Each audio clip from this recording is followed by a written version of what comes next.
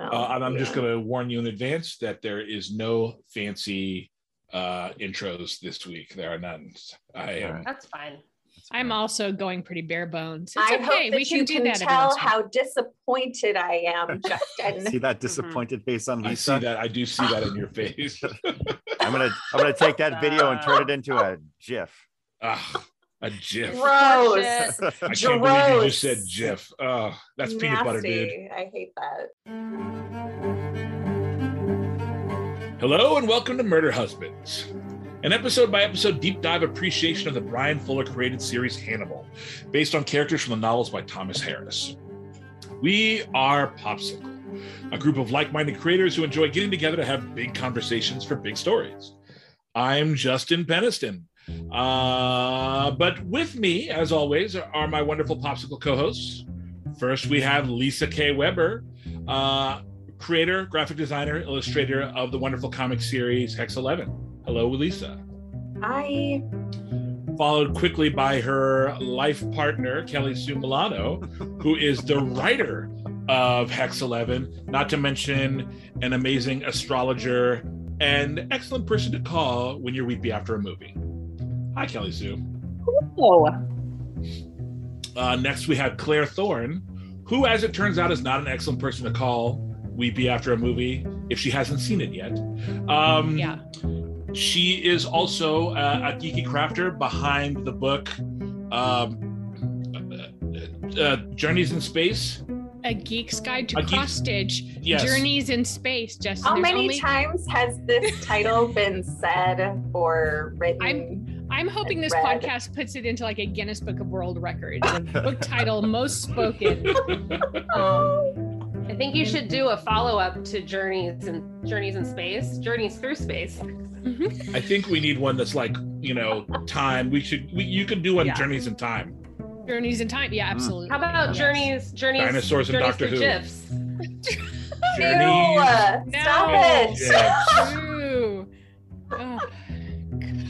And last but not least, we have Philip Kelly, who is responsible for this obsession I will have today with the word GIF.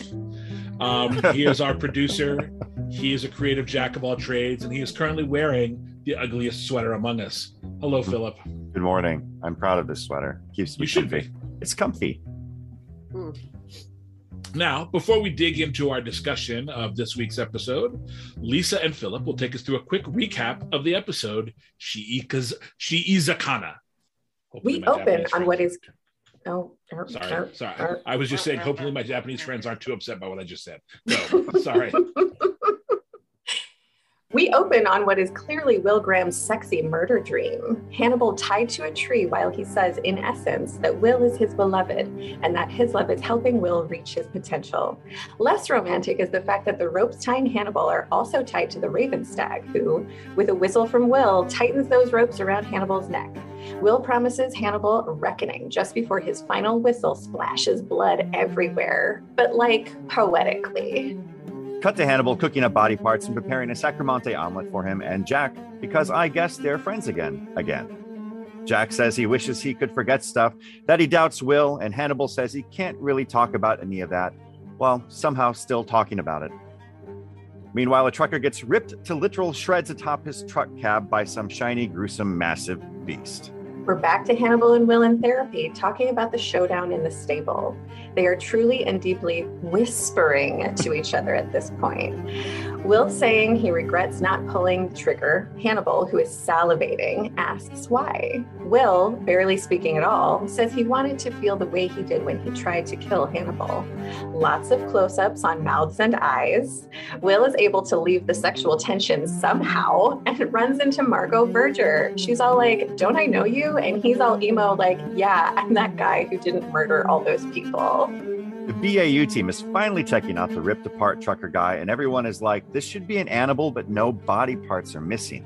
The guy was just mauled. Will, knowing everything about everything, is like, this isn't an animal, it is a man, or maybe a man with an animal. Time to consult the animal expert, Jeremy Davies. He says, no way, the only thing that kills to kill is a man. Boy, howdy, is he right?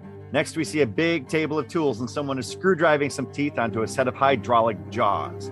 It's not Hannibal if it's not crazy as shit. Also, he kills some super rich yuppie types having a bonfire in the middle of fucking nowhere in a mink coat and a tux, asking for it. The team is back to investigate the yuppie crime scene. Will willifies, and he's like, this is for sure a man. Lucky for everyone, Hannibal is like, yo, I might actually know this dude. It's Randall Tier, a former patient of Hannibal who as a child believed he was an animal born in the body of a man. Hannibal visits him at his natural history museum job, and while he tinkers with fossils, tells him how to I almost had it. Hannibal visits him at his natural history museum job, and while he tinkers with fossils, tells him how to outsmart the FBI. While that's going on, Margot Verger goes full stalker and just shows up at Will's house and asks for whiskey. Rich people, I swear to God. They talk about how they both almost murder people and how Hannibal is super weird. In his next session, Will wonders aloud to Hannibal what would happen if his patients got together to share notes and then, like it's fucking nothing, is like, by the way, Bedelia came to see me in prison and she said she believes me. So Hannibal is pissed but would never say it. Instead, we see him standing at the edge of Will's property with the crazy beast dog man. What a total bitch. Pun not intended. After some cool cinematography of running and snow and beast dog man jumping through Will's window, we cut to Hannibal coming home to find Randall Tier in man mode, dead on his dining room table, and Will being like, now we're square, motherfucker. The end. Even Steven. Steven. I fucking love that. I'm so glad they didn't name this guy Steven Tier, because that would have been so on the nose. And yeah. But there's just something so delightful about, dead guy on the table, and he's like, now we're even. Mm-hmm. Even Steven. Oh my God. Like, it's just easy peasy, lemon squeezy. Lemon squeezy. He may as well have said that. Right. It was so great. Randall handled. That's what I would have said. Randall handled. I handled Randall. Exactly. I handled Randall.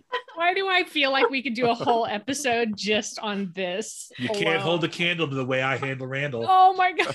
Oh man. No. All right. Oh, no. So let's dive right into Randall Tier, the A story of the episode.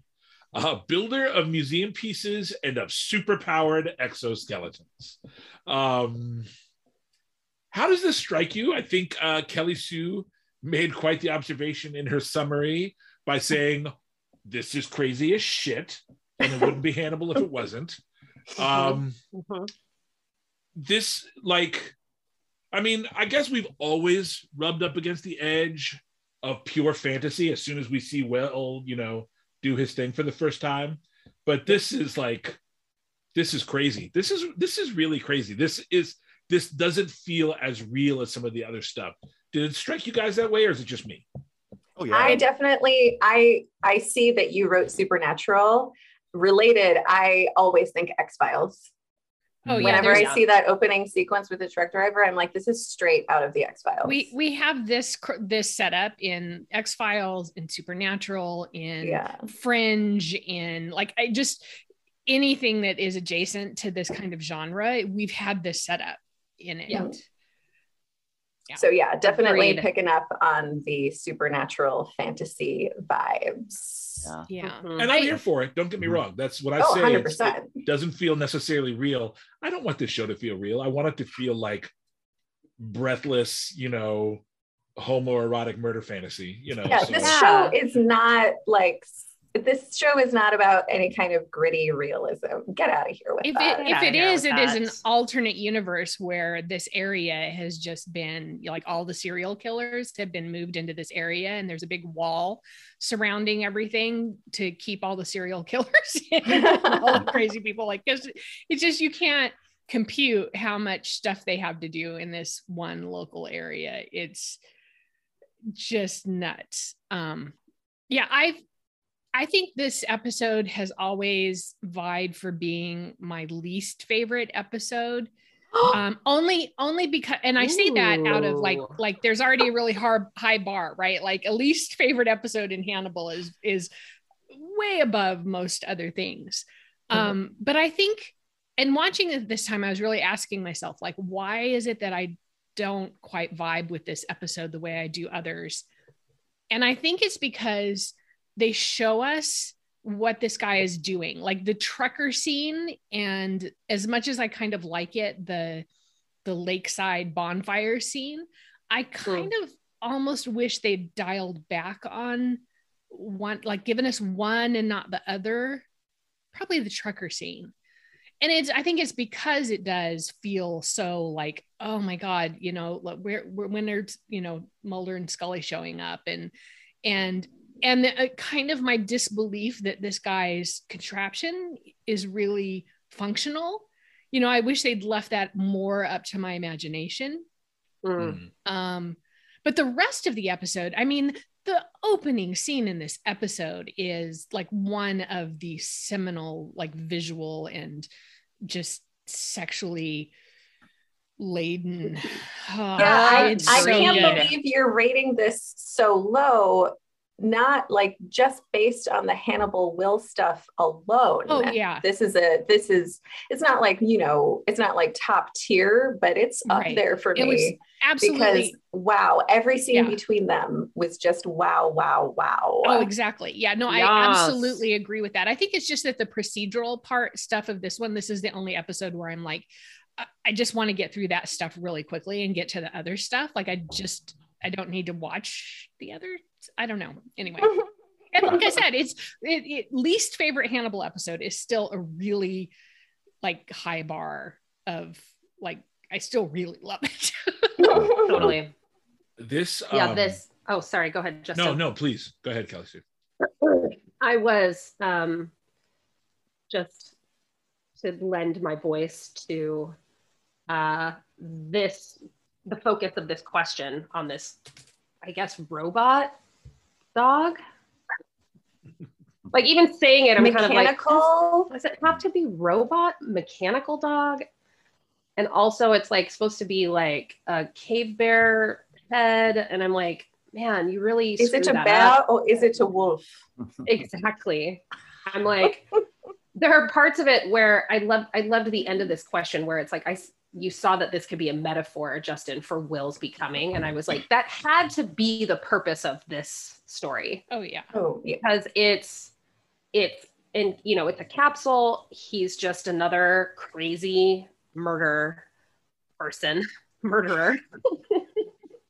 And I definitely saw it that way, but it felt like there was something about it that felt like a departure from what we normally see in these serial murderers and even in their like tableaus. Like there was nothing about what he left behind that had any like deeper meaning or whatever. And I don't want to get too much into it because I know we're going to go, I have Exquisite Corpse this week, so don't want to dive too deeply into it, but it was really, and maybe there was a point to that it would feel so like, wow, this feels real weird, which then helps us as an audience to kind of zero in on things that may not have been zeroed in on it had there been a different A story going on. I mean, if nothing else, this storyline gets us back with Jeremy Davies while he's like, you know, cuddling with mice. Yeah, I did like that. So sweet. He's just adorable. Sweetest. What didn't quite sit as well with me about this wasn't so much, you know, the mechanical exoskeleton thing was, I guess, fine. But the metaphor was so heavy-handed in this episode with how it related to Will. I was like, come on, you can allow me to get there a little bit on my own with this, because they're usually so good at that in this series, allowing the viewer to kind of have to make some leaps to get to where we need to be with how everything connects together. And in this, it was just, and I felt that about a couple episodes this season where things are really just like pointedly on the nose. Like, this is what's going on. This is how it relates to Will's journey. And it as a viewer, I feel a little less involved then, because I'm like, okay, you just told me everything I need to know. Like, and so it's a little too, for my taste, a little too grandiose and on the nose as far as thematic connection goes. I get what you're saying there. I will 'cause say was this noting- though. Oh, go on. My note is really short, so I'm gonna just wrap up my note, and then you can say the amazing thing I know you're gonna say. When I first saw this episode, I was like, if you kill this dog, I'm done. I'm done with this show. I'm done. Yeah. So that was one very much place where I was like, appreciated. you got me. Yeah, I very much appreciated that they did not kill off the dog. And I appreciate it every time. There's a comfort in knowing, like on rewatches, that it's like, oh, that dog's okay. Yeah. Because I went through the anxiety the first time I watched it. Oh, I know. You're yelling Buster with him. Buster, no. Yeah. When Buster gets hurt, I was like, Yeah. I don't want them to take Randall Tier in, you know. Right. I want his ass grass, you know. Yeah. Now, is it possible, you know, to address to dig deeper into what Phil was saying? Because I don't necessarily disagree. Because, you know, as I watch it this time, I also was quite hit over the head with the metaphors. But that wasn't my experience the first time I watched this. And I was watching it in real time when it was airing the first time. And I wonder if, you know, because of the way in which we're watching it now, you know, which is pretty frequent viewing, streaming, watching multiple times, if our viewing format is skewing us a little bit, because this was something that was intended to see once a week by week, you know, with gaps between seasons and all that stuff, you know. Whereas we are so steeped in Hannibal over the past few months that the way they do things is so in our faces now that we, you know, it's much harder for them to for those subtleties to be apparent. You know what I'm saying? Like for a weekly audience, maybe you need to hit them over the head a little bit more. You know, people who aren't able to go back and refer to other things. And sure. I mean, yeah, I think we talked about that a little in one of the last episodes too. With was it the sewing up in the horse episode? I think that was the other episode. Felt a little on the nose. We talked about that. That's why I was saying it, because this is the second time it's come up. You know. Yeah. I do want to say one of the things that makes this episode feel very different to me, and I could be wrong about this, but I feel like this is the first time that we're given another serial killer who Hannibal has actively groomed in the past. Oh yeah, I like that a lot. That's a big part of Hannibal's character in the books. You know. Yeah. It's I feel like I'm really twisted for the degree to which I appreciate Hannibal, like being appreciative of and like propping up his little apprentices, right? Like when he shows up with this guy, I just have this warm, golden, fuzzy feeling of just like, oh, he's being so nice and affirming this guy in all of his, and like it's a healthy relationship or something. It feels so wrong. Hannibal's relationship with these guys, you know, like is so intimate in its way, you know. It's so affirming, but it's so like intimate that I was kind of like, promiscuous boy, you teasing me, you know. I was like, what are you doing? I was like, Hannibal, you ignorant slut, what are you doing? You know. You know, I did, and this is the first time I felt that way. How dare you groom somebody besides Will? Exactly. Yeah, it was kind of like, what? Damn you, Hannibal! You my God! I thought Will was special. You know. Amazing. Anyway, I had a thought briefly about, you know, thinking about this reaction we're having to some of these episodes in the second season of everything feeling very, like Philip said, very heavy-handed and upfront, and here's what it is. And I wonder if, and I just kind of thought of this now, like, I wonder if the writers aren't kind of following Will's journey in the way they're telling the story, because we start off not understanding and seeing things very darkly through Will's eyes. Like his understanding of what's going on is very hazy, but now it's very clear, you know. So it kind of in a way feels like we're moving into a place of just like, okay, we can see everything really upfront because Will is seeing and understanding things very I can buy that. I'm probably putting too much into that, but that makes sense. High level makes storytelling if that's what they're doing, you know what I mean? And it's and I will say this is a show that it definitely evolves as it goes. The way that the stories are told, and it definitely evolves. So that there's, I don't know if it's true, but that's definitely a theory with merit. Yeah, this is a show that doesn't stand still. It definitely progresses. The characters progress in real ways. They don't stay in the same place.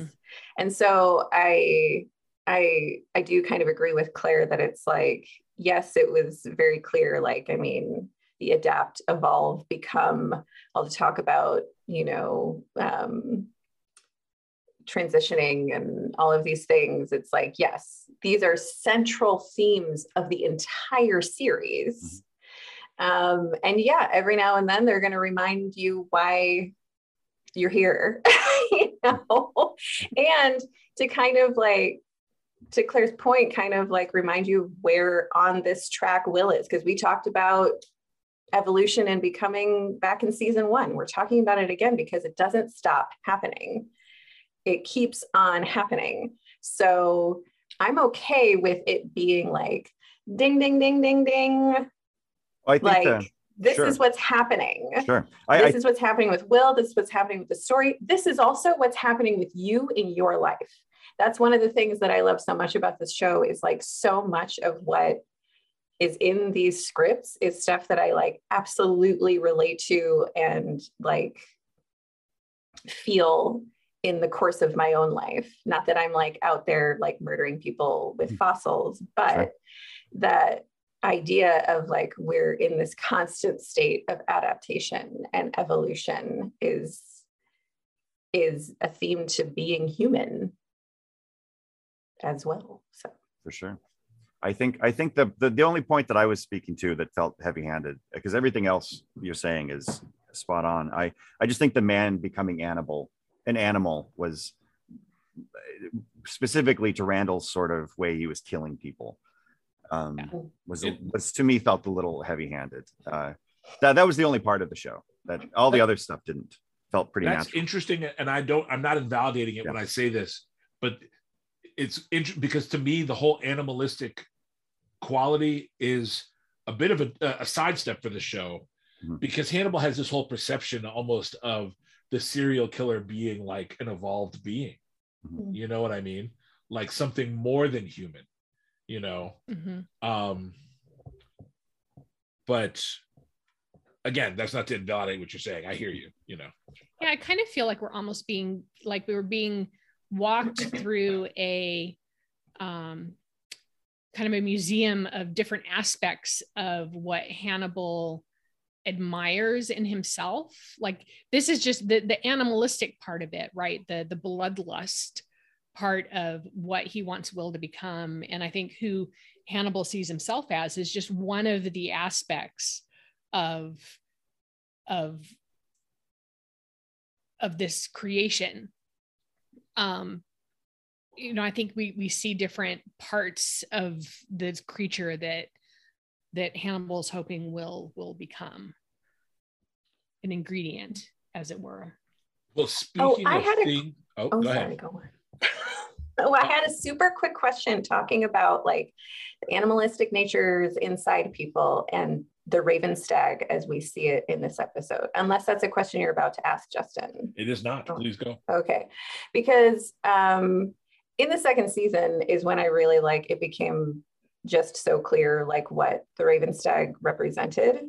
Because all through the first season, I was like, is it supposed to represent Hannibal? Like, what is it supposed to be? And then in this season, it just became clearer than ever that like, and in this episode, like super clearly, it's representative of Will's shadow. And so I'm wondering, like, do you all see that? Or do you see that even what the Raven Stag represents evolves as well and doesn't always represent Will's shadow? Because I feel like even going back, it always does. But what do you guys think? I'm just curious. Well, there is, first of all, I feel like the Raven Stag now represents Will's connection to the urge to kill. So I guess there's a sense of shadow. But Okay. and I think but I also think that that's indelibly wrapped up in Hannibal. And there's a reason why sometimes we see the Raven Stag Hannibal hybrid, you know, creepy as he looks when he's wearing clothes, you know. I agree with that. Yeah.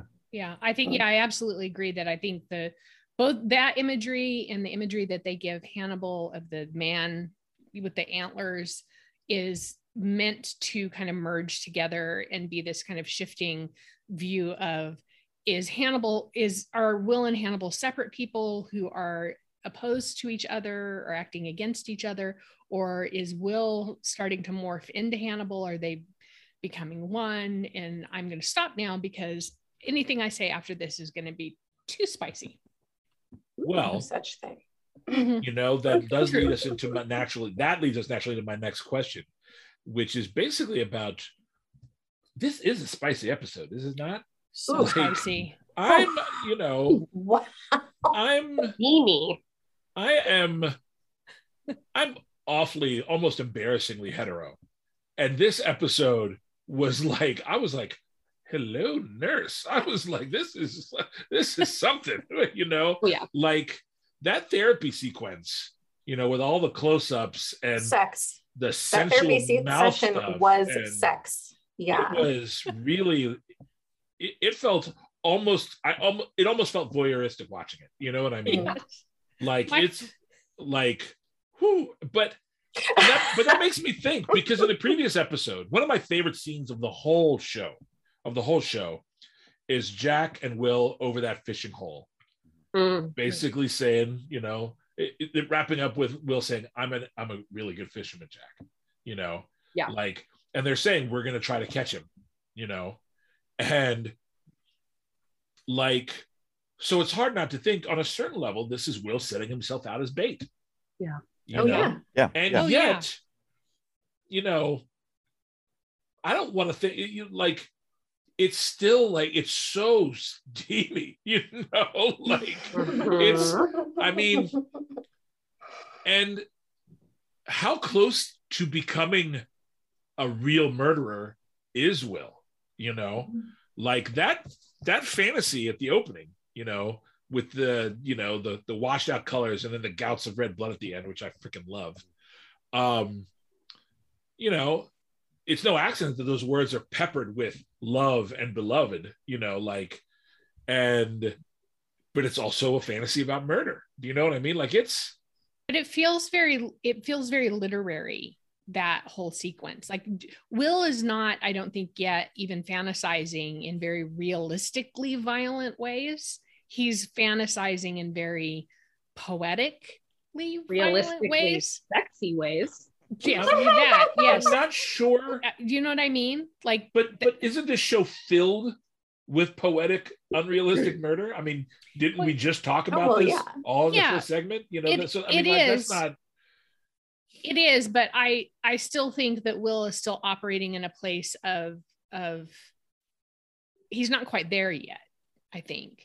Can we just give props? I'm veering left here just slightly. Can we just give props to, if Jack and Will are working together and thinking in terms of like, we understand what we suspect about Hannibal, or at least Jack is, you know, saying what he understands, what he suspects about Hannibal. I need to give props to Jack for sitting and having dinner with Hannibal, even just suspecting that he's eating a human liver. Like that's the most overtly, like, this could be human recipe that Hannibal gives anyone. It's almost like, you know, Hannibal saying, hey, Jack, I'm going to try to, you know, flesh you out by giving you this, you know, liver and sweetbreads are like hard enough as it is. And Jack just sits down and eats like nothing's going on. And props to the man. Wow. Well, I find myself wondering if Jack is all the way on board, you know. You know, there's that, but then there's also, if you're like, well, I've already eaten people, you know, this guy has already fed me people, I may as well stay undercover at this point. Do you know what I'm saying? Yeah. You know, it's not like eating more people makes it worse, you know, like it's as bad as it's going to get already. Yeah, I just don't know that you could do it really without point, flinching. actually. Like even the smallest flinch in front of Hannibal is a, you know, and Jack is really holding it together really well. It's just Jack is taking pot gummies before he goes over to Hannibal's house. Yeah, that could be. Yeah. I just want to say how smart we all are, because things that we've spoken about in the first season that the show wasn't quite getting to, they're now speaking openly about as characters. They're like, so what does it feel like to be God? You know, they're really getting into conversations that we've had on this podcast now that they're kind of a little further into the show. Because that conversation about you know, what it feels like to kill and like how do you think God thinks and stuff like that, you know, why, like, is it good, is it bad? No, it's neither, you know. That whole conversation was really awesome, like great conversation. But it's also a callback. I mean, they had that conversation before in like the second episode. Did they? Second or third episode. Has it been? Yeah. That's been a while. You know, because he's like, you know, how do you think God felt? He feels powerful. Like, remember, it was really like, yeah. Which very much was it. Your Was basic it in premise that we're smart. That's true. That's a good one. I mean, that still holds. Yeah. But in that second episode, because that was a callback to, you know, Will talk the first time he talked about killing Garrett Jacob Hobbs, and was because I know that Hannibal talks all about, you know, the church collapses and his obsession with the church collapses. Didn't he mention that in that second episode as well? Like, how does God feel when a church collapses or something? Or was I just misremembering? I don't remember that. I know that is something that Hannibal comes back to. But I don't know if it's something that I've read somewhere or if it's something that he said earlier. He definitely says something though about people who are gathering to worship and dropping a roof or something like that. He definitely says something similar to that in that episode. It might be that this is the first time he says, I collect them. You know what I mean? Oh, yeah.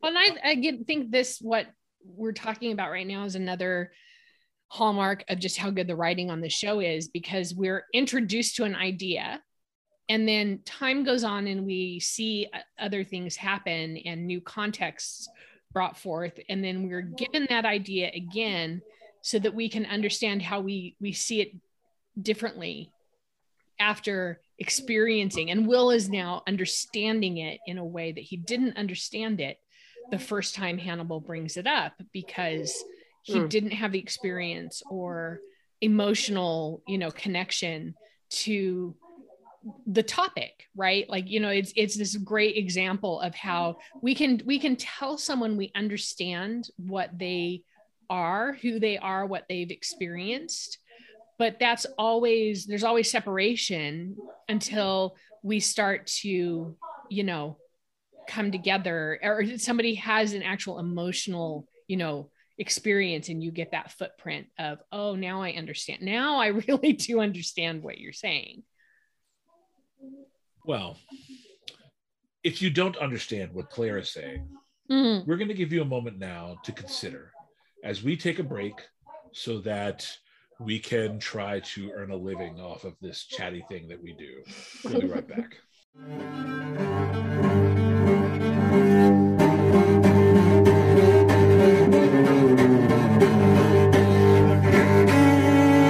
Okay, and we are back. And now we're going to talk a little bit about something that hooks me in inescapably, and that's the character of Margot Verger. Part of it is I'm drawn to her. Like, she is not quote unquote my type, you know, but something about her still just makes me like, hello, Margot. And it's interesting how she is sort of stepping into this Hannibal and Will mess, you know.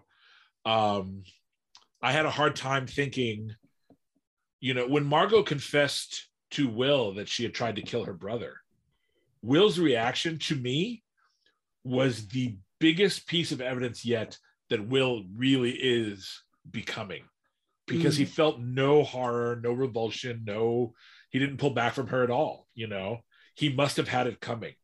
That's a pretty cold-blooded damn response, and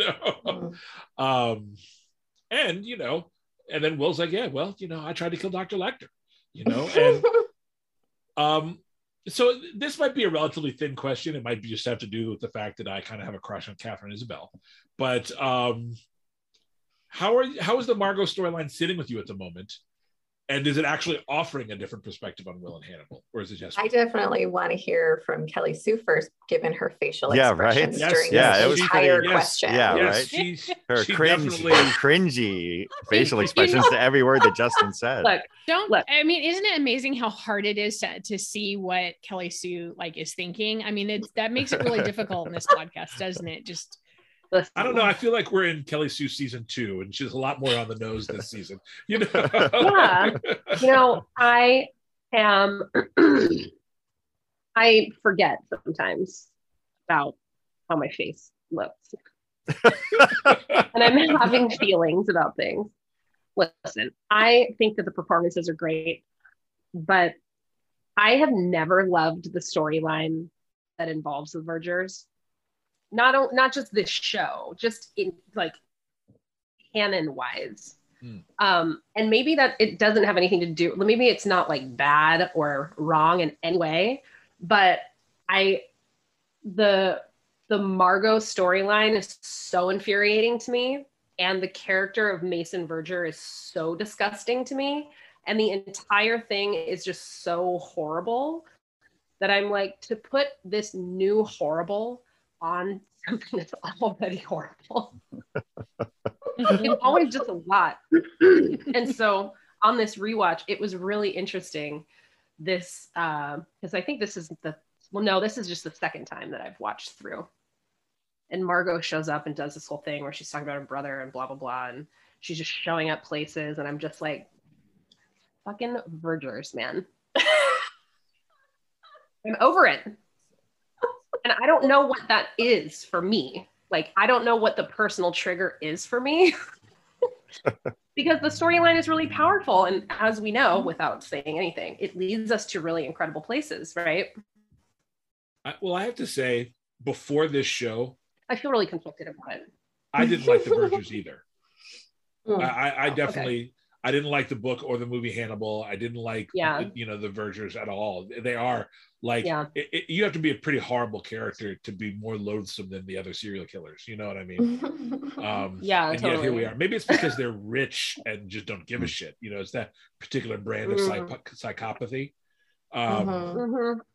But they're also, they're meat packing. Yeah, it's rich all just from so it's gross. all just so gross. Yeah. I will say though, I'm with you, Justin, that because I didn't read the book that the Vergers were in, but I did see Hannibal and I absolutely hated it.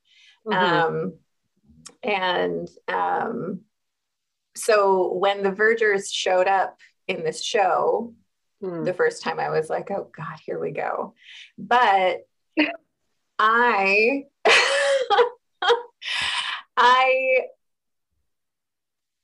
really, really, I like her a lot.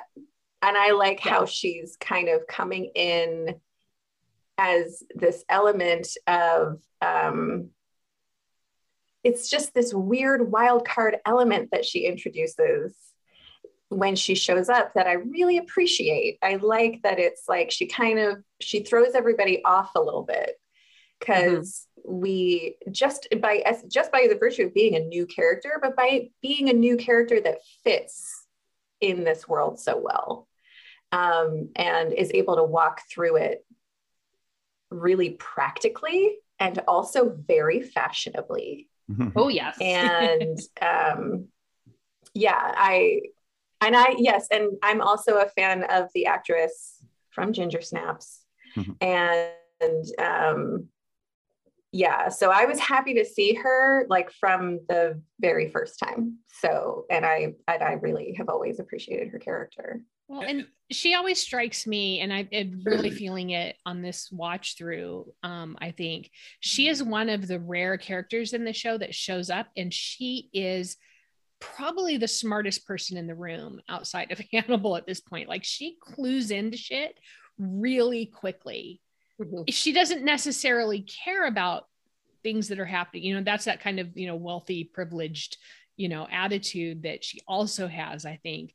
But she's, in this conversation, especially with Will, like you are led to understand very quickly that this woman is figuring things out that, I don't know how long she's been seeing Hannibal, but it doesn't feel like a long time, right? Like I think we're supposed to believe that she's just starting with Hannibal, and she's figured out some shit that's taken Will, a season and a half to pull together. So I love that aspect of her. I absolutely do. And I think she retains that sense of intelligence and self-possession under circumstances that, we can't really describe yet for fear of spoiling things. But good Lord, that this woman is even upright and can, like comb her hair and isn't just drooling in a corner of a room somewhere is, you have to admire her.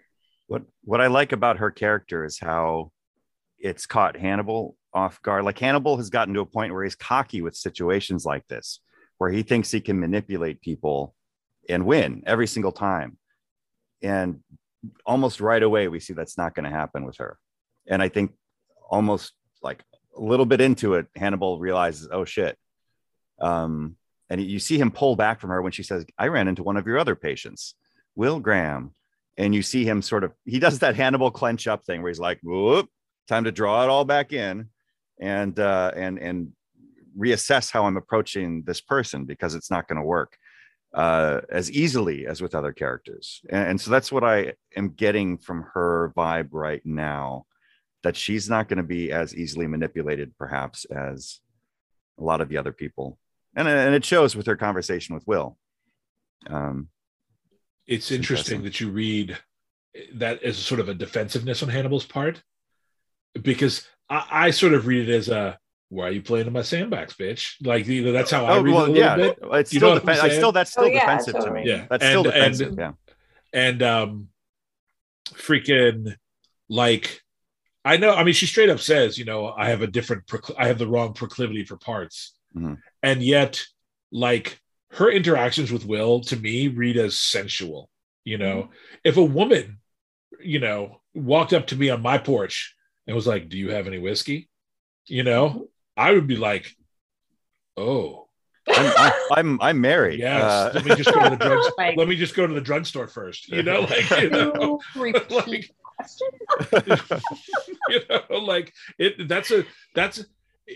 That was a remarkably effective sensual moment to me. You know what I mean? Like, it caught me. It was sort of great seducing. pickup line. Yeah, great pickup line. On this show too, it totally turns sensuality and sexuality on its head. Things that normally we wouldn't consider to be sexual exchanges are like wildly sexual. Yeah. And then things that we would normally see as being sexual are like mundane or weird or like scary, I always have found it so fascinating that none of the murders are sexual in nature. And I've always just thought that it's because there's so much sexuality in the show, that if they were to do that, it would just kind of ruin it, and I just love that. And that is definitely present in Margot Verger and her entire story, really. I mean, and this whole show, I mean, it's all sexy, whatever. And it's largely the show is sexy as well. Yeah, there's not a lot of.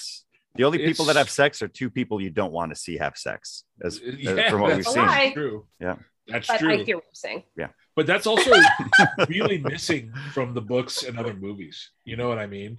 Like, I think part of the problem with Hannibal, the book and the movie, is that this relationship that suddenly appears in the end between Hannibal and Clarice feels contrived. You know what I mean? It just doesn't feel authentic. But here, this feels Yeah. like what else would happen? You know, of Ooh, course. it feels so right. Yeah. And that's such a great criticism, actually, of the movies, because it was not for lack of Anthony Hopkins bringing the sex factor. Yeah. No. Yeah. He was there being all like, I'm sexy as fuck. And the fact that no one around was like commenting on this or responding to this, I was like, which one of these people needs Jesus? You know what I mean? Does that make sense? Yeah. Maybe I didn't. Well, I think, Yeah. like, I think a big part of it is, you know, Jodie Foster as Clarice. Mm, She seems so like a child, yeah. you know, like an overachieving child, but a Yeah. child nonetheless, that I think sexualizing her would have felt icky, like, and not in a fun way. You know what I mean? Mhm. Like, and, you know, and then Yeah. once they recast her, and I love Julianne Moore, but once they recast her, that was just, you know, It's the end. yeah. Mhm. I want to throw something out. I don't think I can discuss it now, but I'm just kind of making this connection in my head. And, you know, I think in future episodes, maybe it's something to discuss.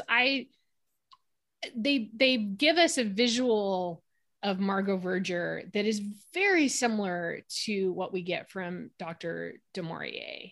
Like they're both that kind of blonde, their hair is always very just sleek and put together. And I'm wondering if that's just external similarities or if there's something else that might help us understand.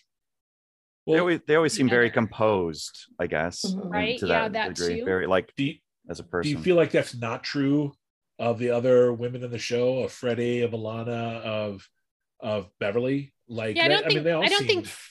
think Freddie or Alana have the same degree of Composure. like of it's not the same thing. Like I don't feel that I feel like both. It feels like they went through Bedelia. finishing school. They went through finishing Yeah, school. no, I think almost. both Yeah. Margot and Bedelia wear that composure like a suit of armor. Yeah. And Yeah. I don't That's think the just other it. women in this Yeah. show do. Yeah, Yeah. it's like, Makes I sense. mean, to a certain degree, all clothes are armor. But yeah, I think this is a very good point, and we can absolutely put a pin in it and circle back Yeah. in the new year. I about just, it. yeah, No, exactly. but I did want to say really quickly that, yeah, absolutely. Yeah. Wow. Absolutely. There's a similarity between the costuming and general styling of Margot and Bedelia that is very different. And though like Alana and Freddie look immaculate, it's not in the same way. They're Right. communicating different things entirely in their entire styles. So Yeah. Well, and I'm happy to talk more about this. Yeah, another because time. because I think that topic of conversation also applies to other characters as we go forward in the series. Well, as well. I think Smart. we're gonna have to Smart. kill this. We're gonna have to kill this discussion for now. But the good thing about killing is it might leave a corpse worth discussing. Perhaps an exquisite corpse. Wow. Wow. Best think segue ever. That leads us into our exquisite corpse segment Wow. and the incomparable Kelly Sue.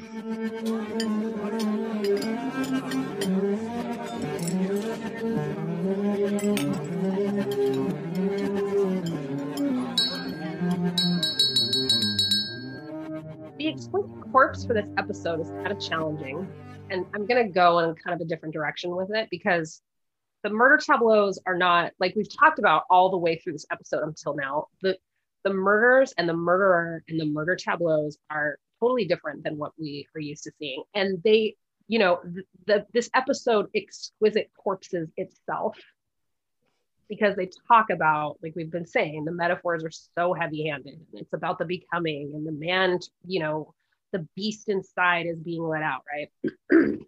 What I want to talk about is the omelet that Hannibal makes for Jack. You were correct, actually, Phil. It is sacrament. And the history behind this omelet is fascinating. because traditionally it is made with brains and testicles. And reason being is that because those two things are very connected. The night before this big feast was supposed to happen in Granada, a huge pig is butchered, but all of the meat is stolen. So the priest who's responsible for the cooking was like, well, I'm going to use what's left. And it was brains, testicles, sweetbreads.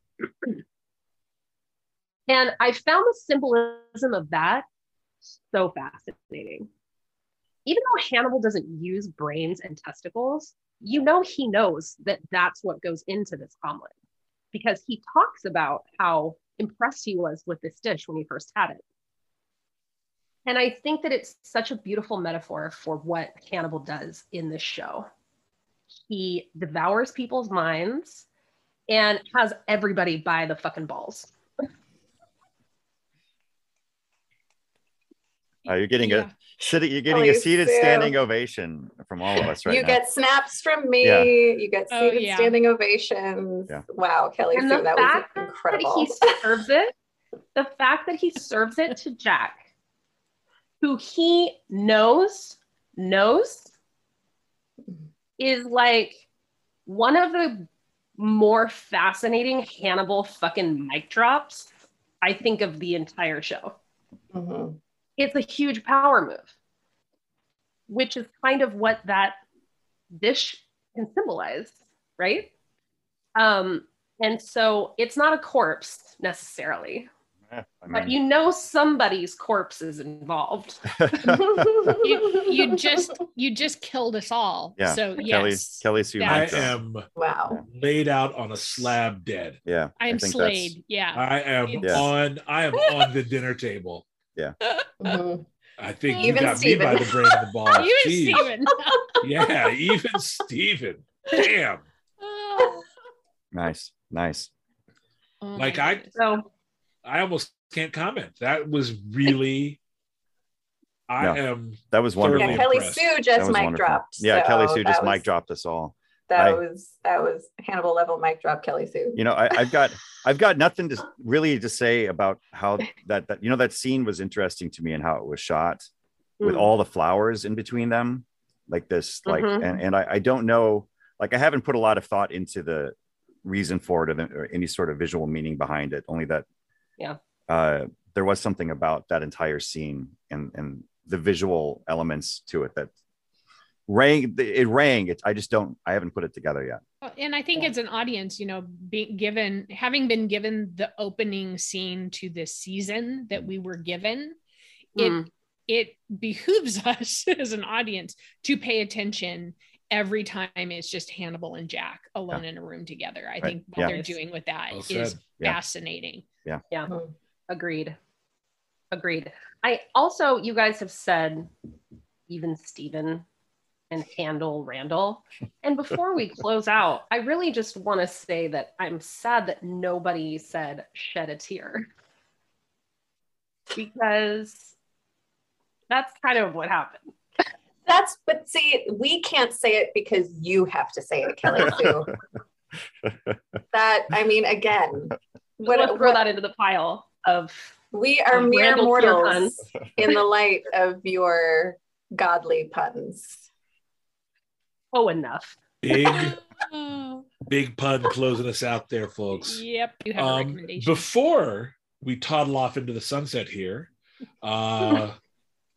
those of us here at Popsicle, we like to, when we discuss something, we like to give you a suggestion or recommendation for something that might touch on the themes or the ideas or the imagery of what we just discussed. So this week's recommendation comes courtesy of the geeky crafter herself, Claire Thorne. Yes. Well, I've had this recommendation in my back pocket for a while now. And the fact that it coincides with this episode now is chef's kiss on my own part. Just because, this is all about animalistic, we've talked about, how the procedural part of this kind of veers into the supernatural feeling and just the bloodlusty nature of the whole thing. So a series that is top in my list, like maybe top 10, top 12 of all time, is the Showtime series Penny Dreadful. I am not a huge fan of the classic monsters. Like I've never been really into like the Frankenstein, Dracula, like the very straightforward representations of those. But Penny Dreadful is so good.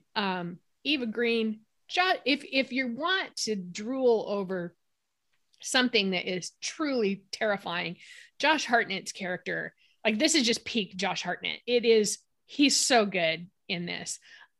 You have Billy Piper and always Billy Piper, fabulous freaking Timothy Dalton. Like I cannot love his game.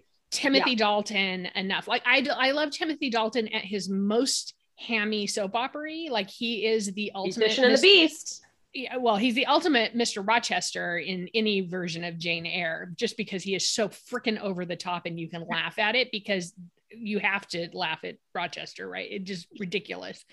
I just love every single moment of this show, and it is graphic but beautiful as well. Like I think this show rivals Hannibal in a lot of ways for just sheer visual beauty.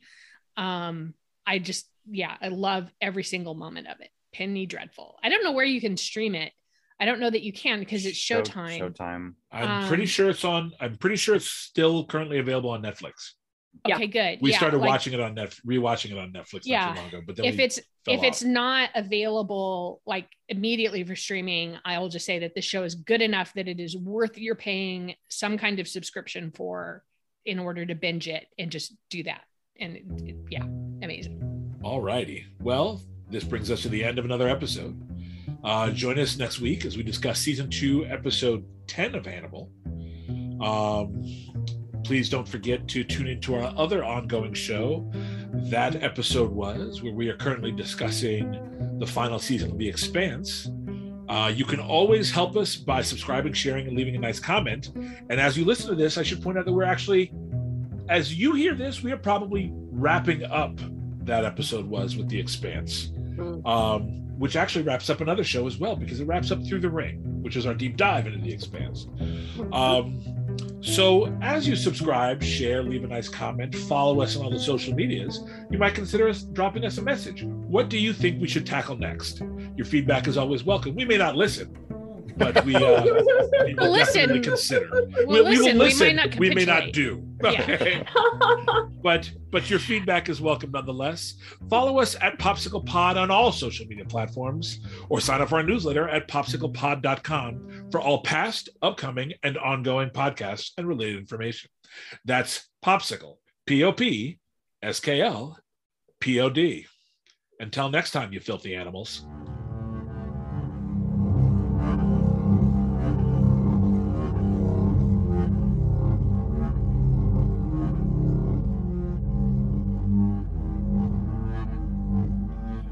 This has been a Popsicle Podcast production.